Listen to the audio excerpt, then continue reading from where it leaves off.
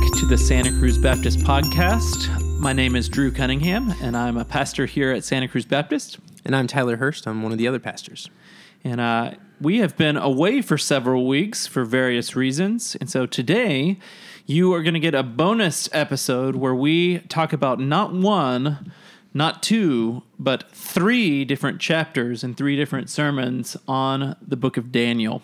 So we are excited to be back in the saddle again, and we are going to be discussing the first 3 chapters of Daniel. And so just to kind of kick us off, chapter 1 of Daniel is a sermon I preached 3 weeks ago, and I'm just going to give you kind of a rundown of what the chapter is about, and then a couple of things that I hope that people walked away from the sermon with, and then we'll proceed to chapters 2 and 3. So in chapter 1 of Daniel, what we find out is that God's people have been carried away in captivity by King Nebuchadnezzar to Babylon.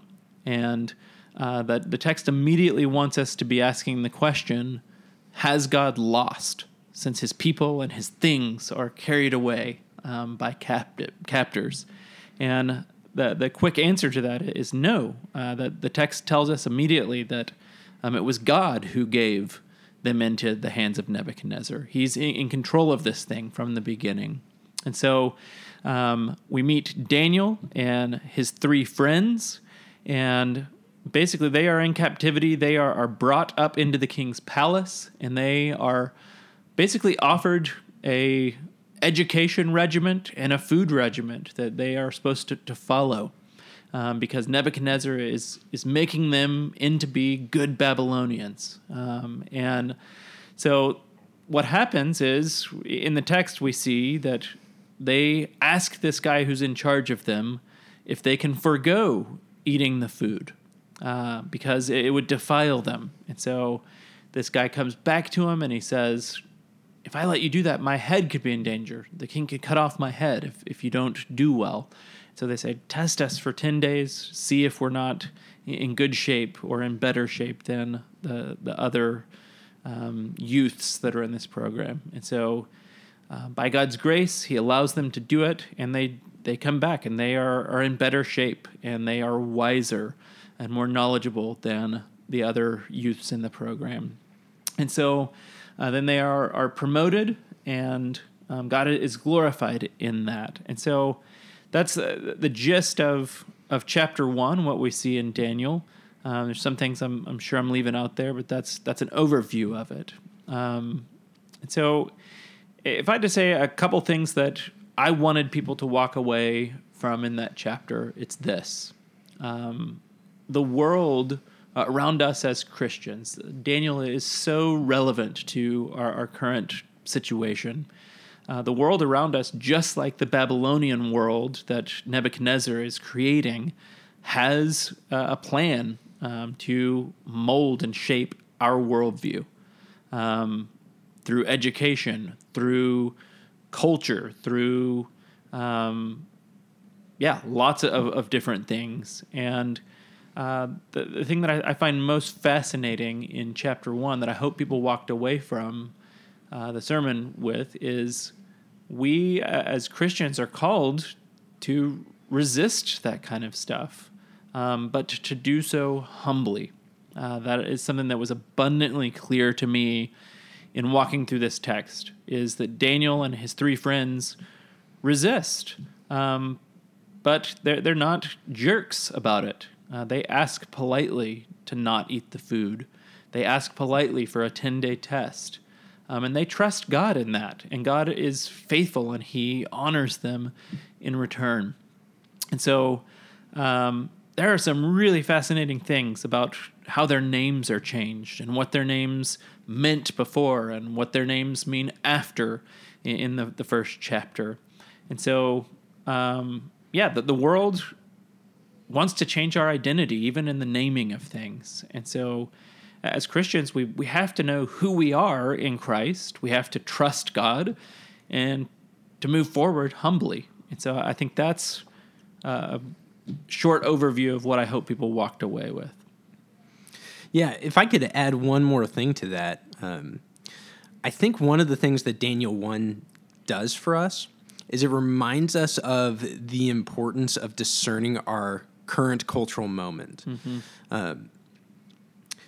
We live and tend to think of times as more or less Christian, and that's not true.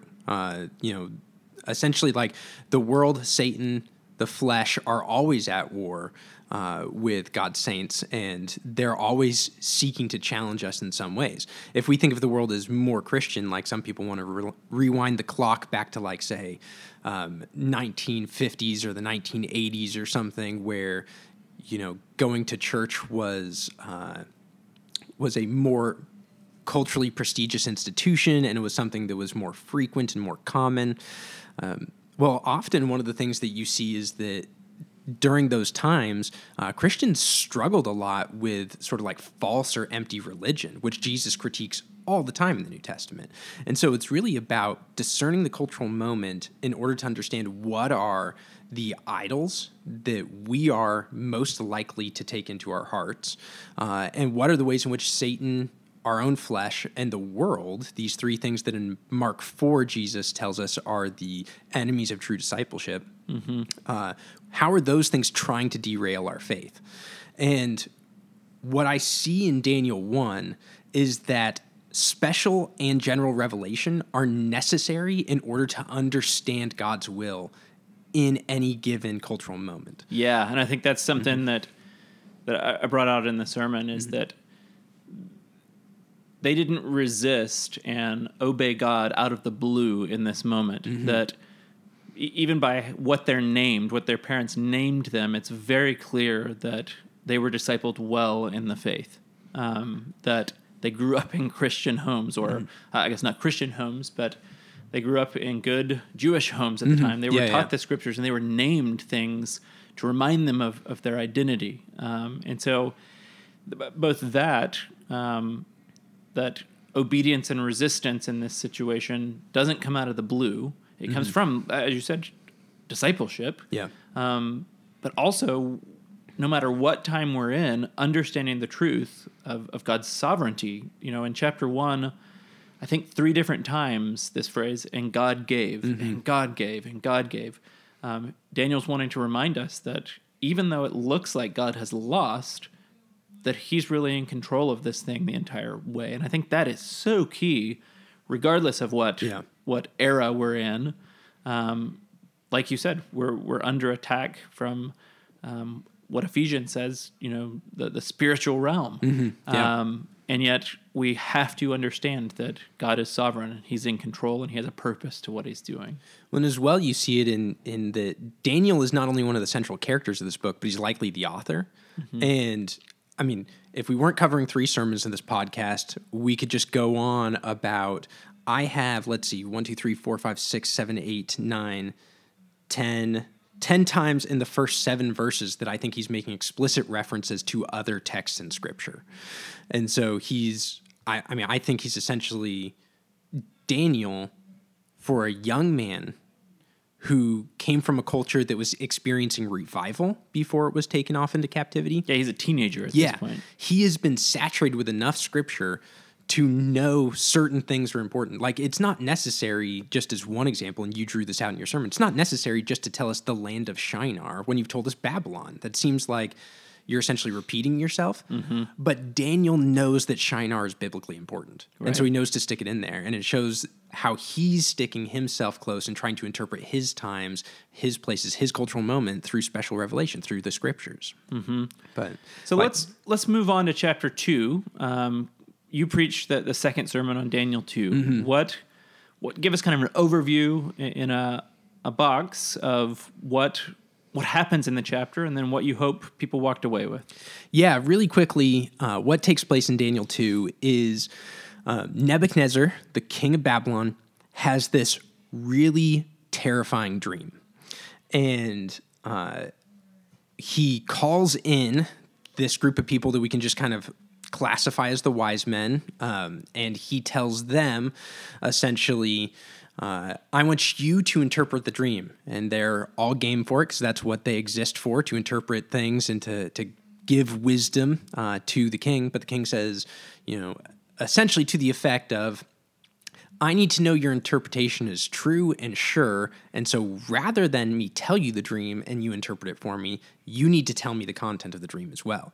In essence... Man, can you imagine that? That's a hard task. Yeah. It's, one of the points of my sermon was, that is actually not possible. And so Nebuchadnezzar says to them to do that, and they go, we can't. And so he says, no, you misunderstood. You do it and you get rich. You don't do it and I kill you. And lo and behold, they tell him again they can't do that. It's impossible. So he sends out an order for them all to be executed.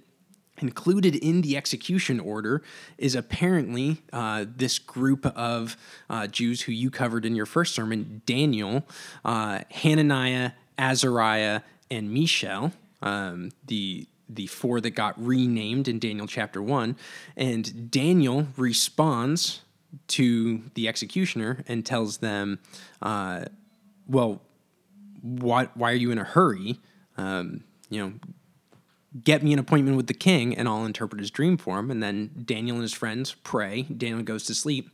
And then in the night, the dream is revealed to him. And the next day he goes into the king's presence and tells him his dream and tells him what it means. And Nebuchadnezzar falls down, pays homage to Daniel, and gives Daniel and his three friends a promotion. And what I wanted people to take away was not some sort of prosperity gospel, hey, do crazy things for God and you get a promotion. But rather, I wanted people to understand that, one, the wise men were right, that the only way for somebody to have access to that kind of information was if they are God or have a special relationship with God. Daniel gets it through God's revelation to him.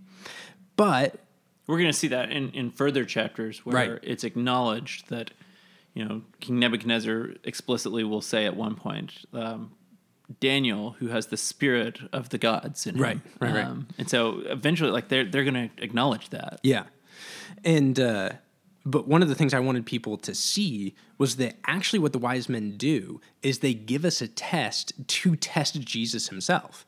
And so we can actually see Jesus' divinity in their words, because Jesus constantly throughout the Gospels, and I pulled out and quoted 3 or 4 references in my sermon, but I cut out a bunch of references in the Gospels where Jesus discerns somebody's thoughts, tells them what they're thinking, knows the internal content of their hearts. These are all the things that would have been put with dreams. And so in order to have access to that kind of thing, you need divine supernatural ability, and Jesus is displaying it.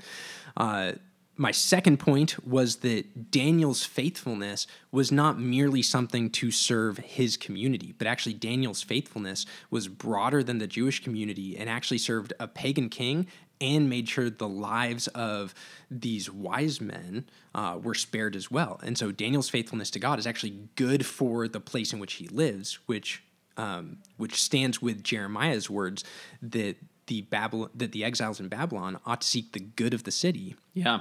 And in many ways, he's also a lot like Joseph, too, right? Who's interpreting dreams. He's actually saves the life of one of the people in the jail with him, who's raised up. And then through the interpretation of dreams, saves lots of people. Yeah, there's a good argument to be made that Daniel should be thought of sort of a Joseph 2.0. And that's one of the things that neither you or I have been able to fit into a sermon yet. Maybe we will at some point. And then the last thing I wanted people to see was that the primary thing in the text is this message about God's unshakable kingdom. That the dream that terrifies Nebuchadnezzar is a dream that symbolically represents these coming kingdoms of great kind of like power and wealth. They're essentially the ancient Near East superpowers: Babylon, Persia, Rome, Greece. Switch those last two, Greece, then Rome. But this tiny little stone is cut out of a hill, falls on the foot of the statue, and breaks the entire statue to pieces, such that we're told it could be sifted like chaff and it would be blown away, which, considering the dream has them made out of metals, you would have to break the metals down into the smallest possible things, because metals are obviously heavy, so the wind can't blow away big chunks of metal. It has to be broken down. So you're talking about complete disintegration, and then that stone expands and expands and expands and expands until it becomes a mountain that fills the whole earth. And that stone is the kingdom of God coming through Jesus Christ, and particularly his crucifixion and resurrection. Right. So Jesus Christ, like a tiny stone being born as a baby in a manger, Right. who changes the entire world. Yes. And whose kingdom will last forever. Whose kingdom to this day is still expanding. Right. Yeah. Yeah, it's amazing. All of that in an Old Testament book called Daniel. Right. It's amazing. Right. It's fantastic. Yeah. So, kind of moving on. So we've had chapter 1, Daniel and his friends resisting being brainwashed by Babylon and resisting being defiled by Babylon. Chapter 2, we've got this interpretation of a dream that Nebuchadnezzar's kingdom will not always stand, that it'll be crushed and destroyed by a tiny stone, which is the kingdom of God. And then straight into chapter 3, all of a sudden we have King Nebuchadnezzar making this image of gold, which is about 9 feet in circumference at the bottom and 90 feet high. But you have to wonder if that's like he gets the inspiration from a terrifying dream in which his kingdom is represented by the head of gold in a giant statue. Oh, bingo. That was my first point, Yeah. is that's what's going on in this chapter. Is the dream before it, the head was made of gold, which represented Nebuchadnezzar. And so he didn't like that interpretation. Yeah. And so what does he make? He makes a statue not just with a head of gold, but the entire thing's gold, 9 stories high. And he's asking people to bow down to it. Yeah. He's rejecting the dream from chapter 2. He's rejecting that his kingdom will fail and that there's anything more important than him. And so he builds this statue 9 stories high. He calls this massively diverse group to come around it. He says, we're going to play some music. We're going to cue the praise band. And when that happens, everyone's going to bow down. So he does it. And there's these 3 guys, Shadrach, Meshach, and Abednego from chapter 1, who don't bow down. And they're not loud about it. They're not picketing the statue. But it's pointed out by this group, the Chaldeans. They show up and they say, "Oh, king, live forever. Can we tell you something?" He's like, "Yeah, sure. Hey, there's these 3 people that are not bowing down to your statue. What do you think about that?" To which he calls them in and says, "Okay, guys, I'm going to give you a second chance. Surely it's just a misunderstanding. I didn't make myself clear the first time. Right. I'm going to cue the praise band again, and you can bow down. And if you do that, all good and well. But if you don't, I'm going to throw you into the fiery furnace." And so they immediately respond to him like, "Don't waste your breath. We're not doing it. Don't even cue the praise band. We're not doing it." Yeah. And he gets angry with them. He heats the furnace 7 times its normal heat. And he has them bound by these mighty men. The mighty men drag them up to the furnace. And in the process, the mighty men die. They throw these 3 guys in. And when they look into the fire, there's 4 people there, not 3. And the king has them brought out of the fire. Not only are they not burned, they don't even smell bad, the text tells us. Yeah, they don't smell like smoke. And essentially, the king has to answer his own question. Initially, he says, "Who's going to save you, from this fiery furnace of mine?"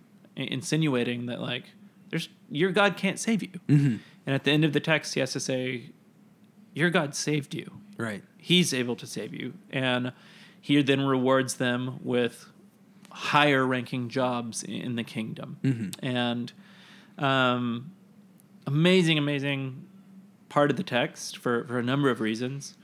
One, it teaches us about the first and second commandments and the importance of obeying them. Yeah.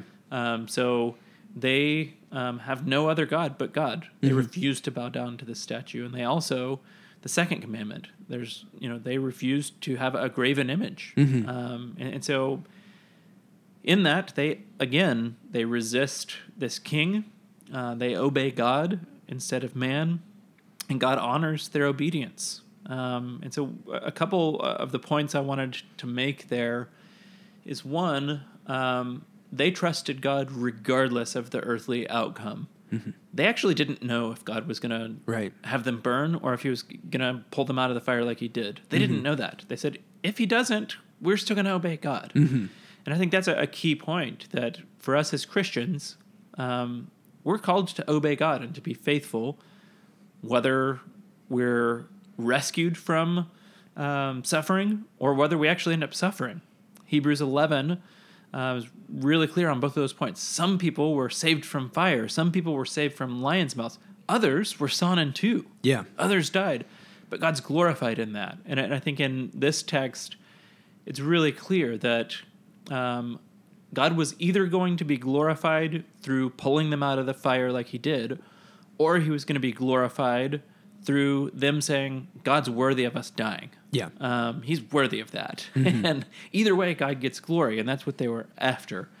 And, the other central key part of the text is that there's this fourth man in the fire with them.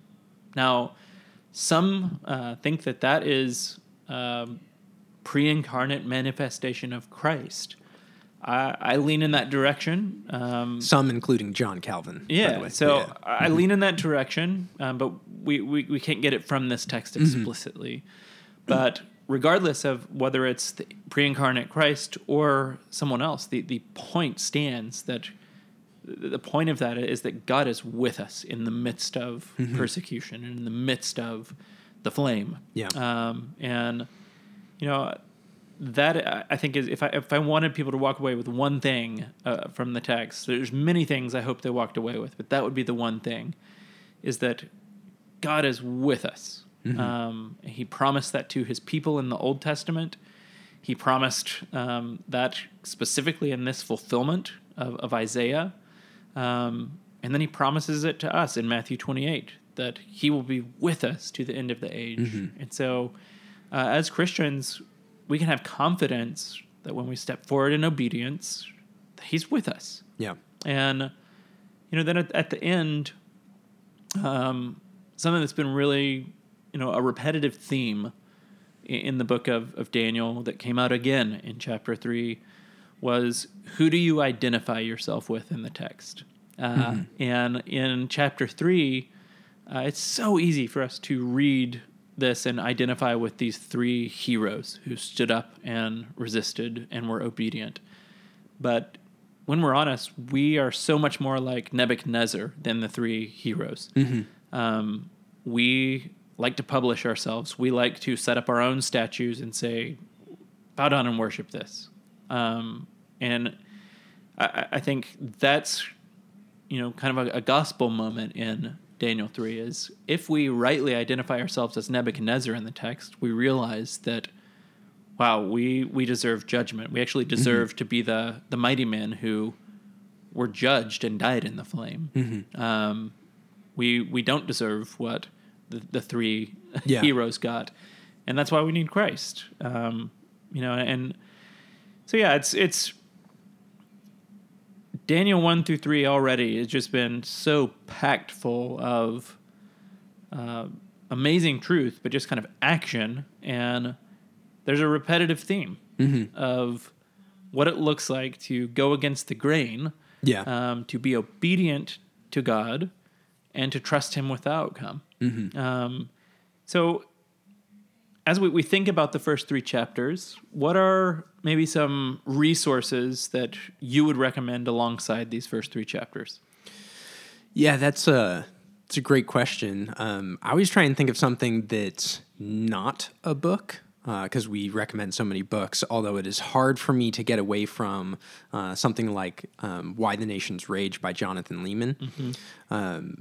Particularly, a lot of commentators will pair Daniel and Ezekiel together, and they note that Daniel and Ezekiel are the two exile prophets. And Ezekiel is a religious figure, and so he addresses sort of religion. Daniel is a figure who ends up in the echelons of political power, and so often he's talking about politics, and we live in this day where everything is politicized. And in Why the Nations Rage, Leeman does a fantastic job explaining the dangers of politics, the good and common good of politics, and how Christians can helpfully sort of navigate the political field and think about things. Yeah.